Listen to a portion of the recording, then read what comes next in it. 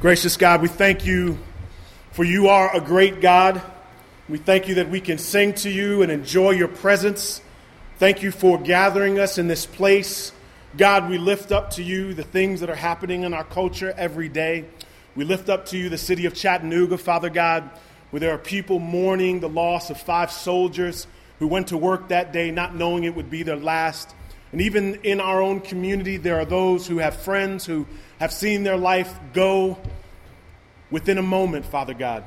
And God, for all of us who are grieving in all different types of ways, God, remind us that this world is temporary and that there is something eternal that we are hoping for, that you are our hope, and we reach for you and we live for you. And so, God, remind us of these things. Press into us. We pray that your presence would be with us during this time. We ask all this in Jesus' name we pray. Amen. Good to see everybody today. Listen, when I was in college, I was asked to take over my friend's dog. In other words, I was doing some dog sitting. And so I took over their house for a weekend. And in dog sitting, I had the opportunity to hang out with this one dog, and they gave me all the rules on how to take care of this dog. In so doing, they gave me a very clear list of things that I should do and should not do.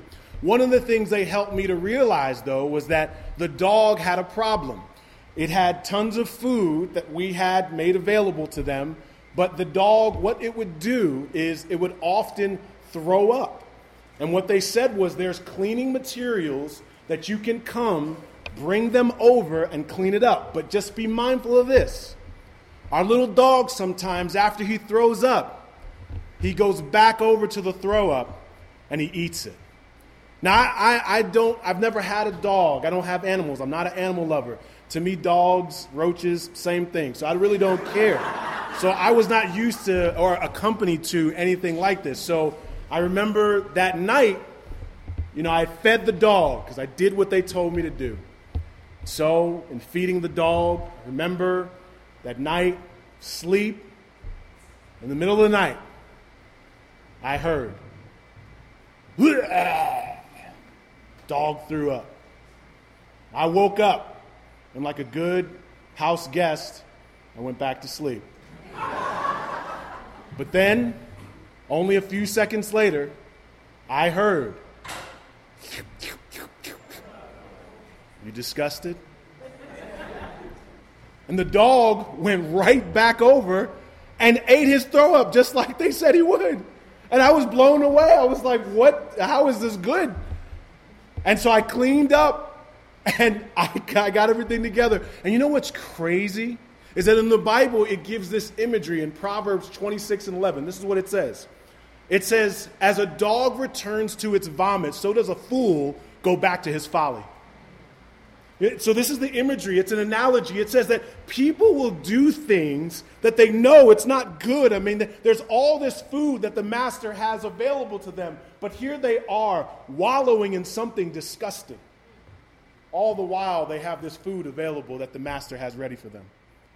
The reason why we're in this series called War Within is because we're dealing with the fact that so many of us have things that we have been warring with, tired of, disgusted with, but we find ourselves back in again and again and again. We find ourselves wanting to be set free. And what we said last week was that some of you have been trying to solve you for a very long time, and you really have not been able to establish what the problem is. Some of you have thought my biggest problem is my past. It's my parents, the way they raised me. Daddy wasn't around. Mama was overly bearing. I really didn't have the kind of upbringing that I need to be a successful person. Or you may feel that you have some kind of psychological imbalance. It's the way I was raised. It's the way I am. It's the way I was born. I just have these issues going on inside of me. Or you may feel that there are some spiritual forces. You may have that kind of background where there's something being imposed upon you that overpowers you. Some outer force working against you. And all of those problems have truth to them. But there is a greater truth, a deeper truth that Paul will open up to us in this text. We have been looking at the Apostle Paul in the book of Romans. And we mentioned last week that Paul is writing in such a way where he's explaining the faith to people. And as he is explaining his faith, he's actually talking about a problem that he once had. And so he says this in Romans 7, and it's a problem that I think you probably have too. Romans chapter 7, verse 15, he says, I don't understand what I do. For what I want to do, I don't do. But what I hate, I do. 18, for I have the desire to do what is good, but I can't carry it out. For I do not do the good I want to do, but the evil I don't want to do, I keep on doing. Now, if I do what I do not want to do, it's no longer I who do it, but it's the sin living in me. You see, what he's saying here is that regardless of where you're from, if you're not a Christian, if you have different backgrounds, it doesn't matter. Whatever standard that you believe, if you believe in a different book, or if you believe in your inner conscience that guides you, you're not even consistent to that. We all have this problem of not living by the standard that we think people should live by. And that's all of us, whether it's the Bible or anything else. What Paul will explain what he argues is that that's this thing called sin. When we are inconsistent to meet the standard by which we feel people should meet and you should meet, but you can't keep up on it your own self. And so he says, in essence, that sin, it's not just actions, it's like a power that overwhelms us. So much so that we do things that we feel we shouldn't do. And I told you last week that, I don't know if you did. Did you do my test? I told you to go up to a 2-year-old kid. Anybody do that? Okay, some of y'all weren't here. Praise the Lord. Listen, I said, find a very cute 2-year-old kid, and they had to be cute. That was the first part of the requirement. The second thing is they had to seemingly be innocent. Thirdly, you needed to go up to the parent and ask the parent if that was an innocent child. And fourthly, you had to observe how the parent was going to bust out laughing because they know their kids are a mess. See, what I'm trying to tell you is all of us have a sin problem. That's what the text is getting at. And what he is getting us to see by giving us this terminology of sin, it's helping us to describe what happens when you're alone on a business trip and no one's around. Or what happened the first year of college. Nobody was there. Your parents weren't there. Or what happens when you get around those certain group of friends. There's something inside of you that knows what's right, but something overwhelms you to do what's wrong. That's called sin. Okay, so we're describing stuff today. Now, what Paul is going to lay out for us is not just an inconsistency, but a frustration. What he says in verse 21 of Romans 7, I believe we have it up there. He says, so I find this law at work. Although I want to do good, evil's right there. For in my inner being, I delight in God's law. I believe what God says is true, or whatever book you believe is true, or whatever idea you believe is true. I believe it's true. Verse 23, but I see another law at work in me, waging war against the law of my mind, making me a prisoner. The law of sin working in me. He says I'm a prisoner. I feel like I'm in prison.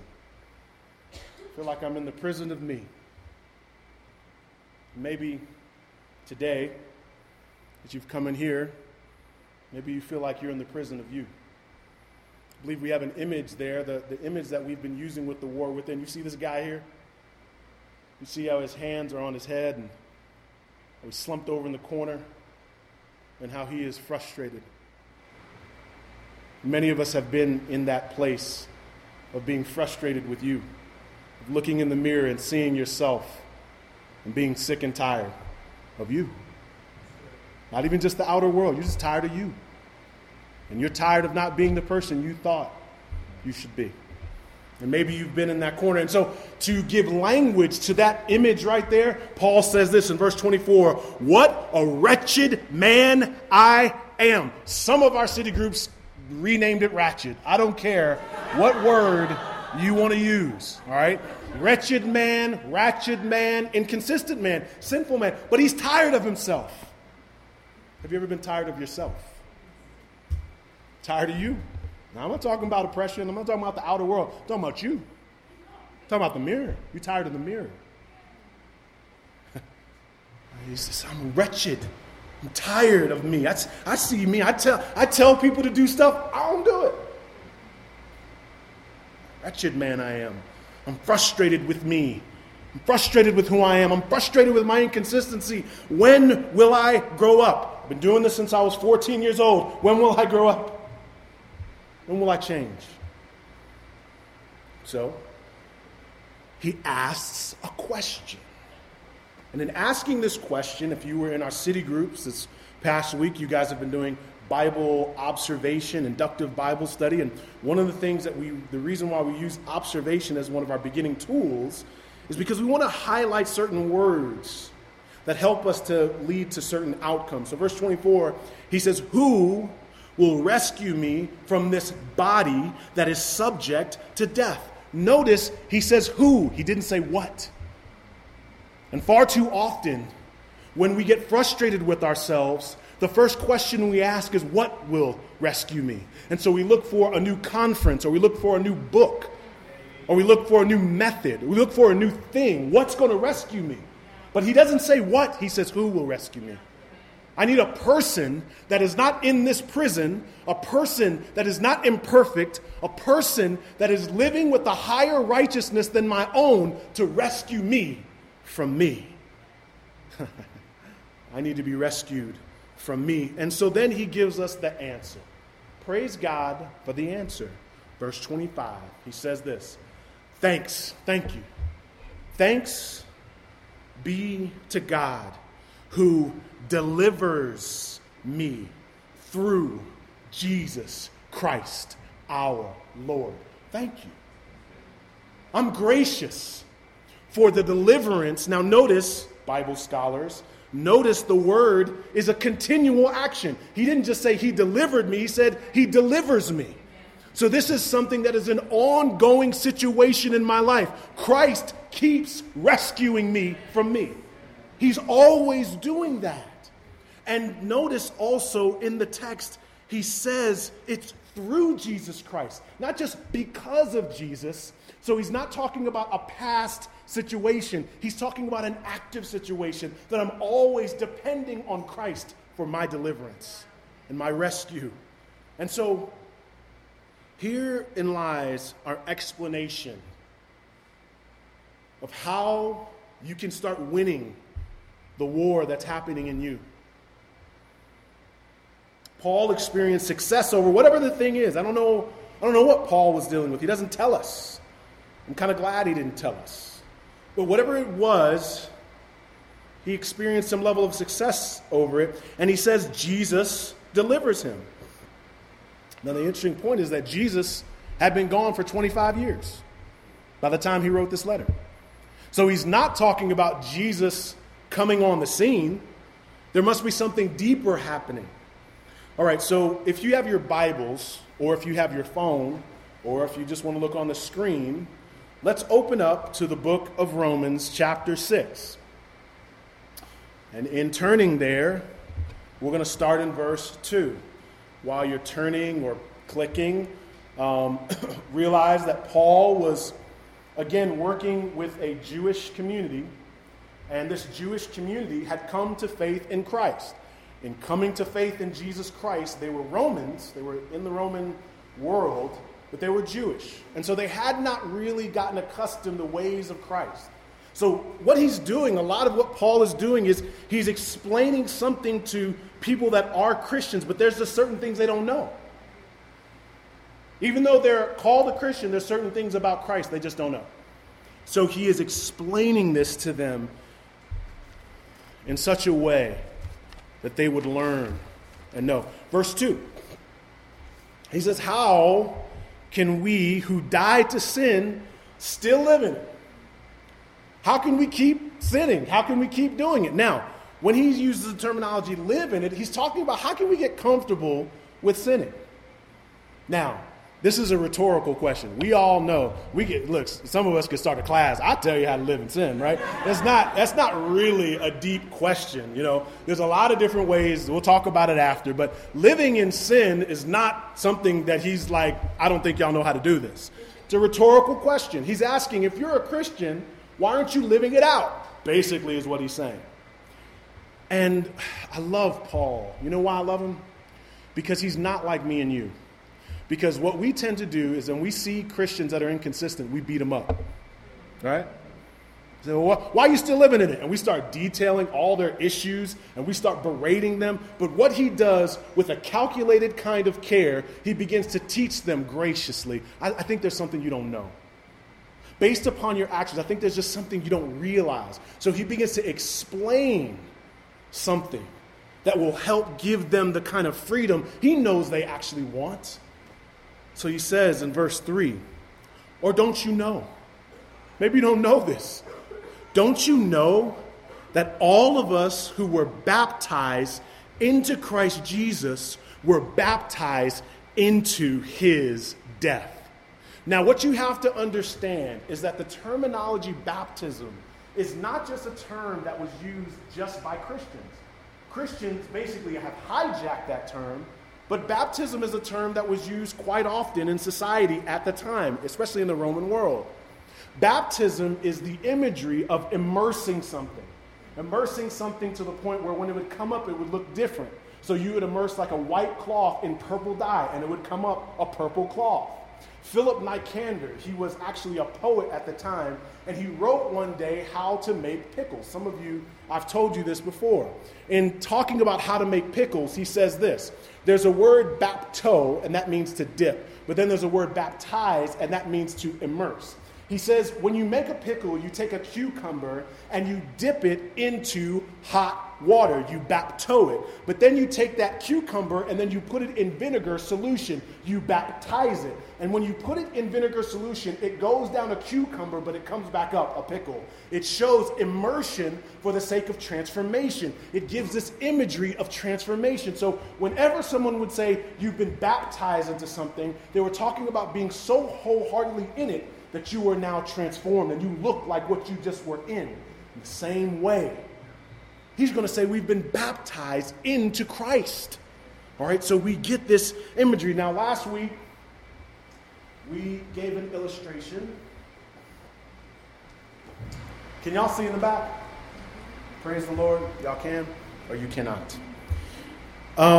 We said, basically, that this is being in Adam. And what we said was everyone who is born into a situation where we are inconsistent. We sin. And we would all agree that we're imperfect. And if we don't, we're lying, right? Praise God. So we're all imperfect people.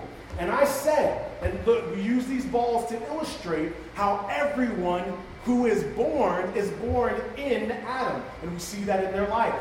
And so I said, my beautiful wife, she's not here today, my beautiful, fine wife, she's in sin.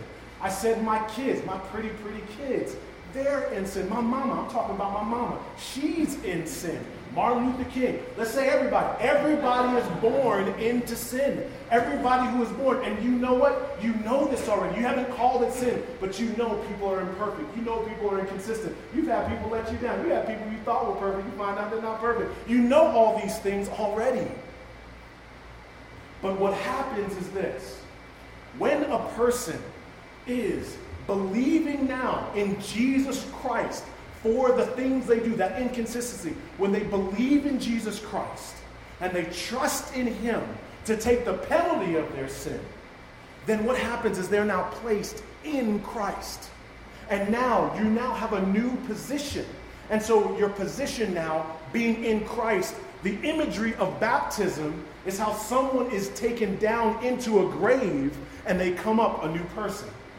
That's the imagery baptism is creating. So it's not only giving you the imagery of death and new life, but it is also reminding you this idea of being in Christ. It's giving you this imagery of your position with him. You see, so that's why it's so important that when we talk about baptism, we're not just talking about a ritual you did when you were 12 because everybody in church is supposed to do it. You know what I'm saying? Because I did that, right? The ritual, though it is good, may not have indicated that you were walking in a new life. So when you do baptism, it is supposed to be this expression of transformation. So in verse 4 of Romans 6, verse 4, it says, we therefore were buried with him through baptism into death, in order that just as Christ was raised from the dead through the glory of the Father, we too, just like Christ, we too may walk in new life, new potential, new power. Now you have the power to defeat sin, because in the cross, Christ defeats sin. And so you have Christ's power. You had Adam's power. My balls flying out. Bring that back, praise God. Holy Spirit. No, but this is a really good point about sin. You're going to miss it. And listen, when you did not know Christ, you had to do what you did because the power of Adam was working inside of you. Now you don't have to do what you did because the power of Christ is inside of you. You have the power of Christ inside of you. You have the Holy Spirit inside of you. You now have a new power source to operate from. And this new power source is a new potential for a new you, so you don't have to live an old way. There can be a new you because there's a new person inside of you. It's not just from a new method. It's not just from a new habit. It's not from a new book. It's through Jesus Christ. It's through his power and through his life and through his death, burial, and resurrection. You now can live new. You have that potential. And you don't have to live in a way where you're defeated. You don't have to live defeated. Everyone around you may live defeated, but you don't have to live defeated because you have the power of the Holy Spirit. You have the power of Jesus living inside of you. And so he says in Romans 6 and 7, if you in your Bible look there, he says, because anyone who has died, that imagery, believing in Christ, anyone who has died has been, look at that, set free from sin. Anyone who has died has been set free from sin. Anyone. It's not just a pastor thing. Anyone who has died, anyone who has believed has been set free from sin. Anybody. They've been set free. You've been set free. Freedom. Freedom to live like you know you've always wanted to live. Freedom to be the person you know you've always wanted to be. Freedom. And then he says in this incredible imagery, he says in verse 14, in light of all this, in verse 14, for sin shall no longer be your master. Sin's not your master anymore. You've been set free. What we entitled this message was Knowing is Half the Battle. Knowing that you now have the power and the potential to live as God has intended you to live because of the work of Jesus. Now, many of you are sitting here saying, I knew that already. And I'm still doing stuff, right? Now, what is the problem? The problem is a problem that a gentleman named Brooks Hatland had. Anybody in here seen the movie Shawshank Redemption? Anyone? 1/3 of the crowd, praise God. Good. Glad I got a group that can relate to this. Shawshank Redemption was a movie back in the early 90s. It was about prison and all this, but there was a guy named Brooks Hatland in the movie.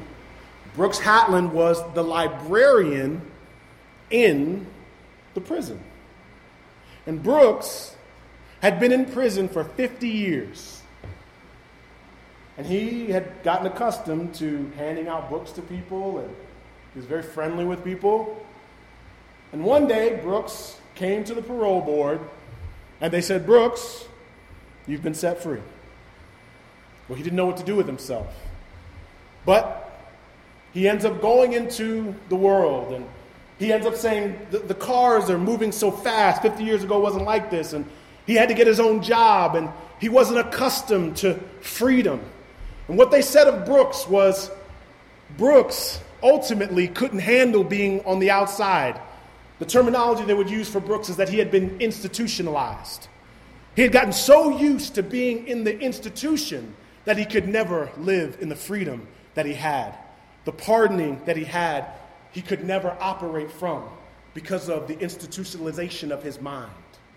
Many of us, in the same way, there's this image in the Old Testament of the children of Israel. They're set free from slavery. Moses delivers them. And yet, while they're in the wilderness, they keep saying, oh, it was better back in Egypt. I want to go back to slavery when things were horrible for 400 years. I want to go back. Something about going back seems better. And so in the same way the children of Israel were institutionalized by Pharaoh, and in the same way that Brooks Hatton was institutionalized by that prison, many of us, though we've been set free, we've been institutionalized by sin. We've gotten so accustomed to sin that we've quietly let it become a quiet culture of our lives. And it's not just a habit, it's a lifestyle. And it's not just quiet, some of us announce it. And we've been institutionalized by this framework of sin in our minds. But the beauty of the gospel and the good news that I present to you today and was explained by Paul is that even if you've been institutionalized, even if you've been living inconsistent, today you can be reminded of the good news of the gospel. And you can live out the freedom that Christ died to set you free for. It's yours already. You can live under the power of the gospel and live with the freedom that Christ died for. You don't have to live institutionalized. You don't have to sin. That's the beauty of the gospel. I pray that you would start telling yourself the truth about something you have believed, you believe a lie about your entire life. And I want you to challenge that sin, that power source that has had control over you. Now, if you're not a Christian, then maybe you don't buy into the problem nor the solution. You don't believe in this sin thing, nor do you believe in the Christ thing. And that's fine. Let this be information for your heart and your mind. But if you're a Christian and you desire to live in a certain way, to live with freedom, then you have to start naming those things that are incarcerating you.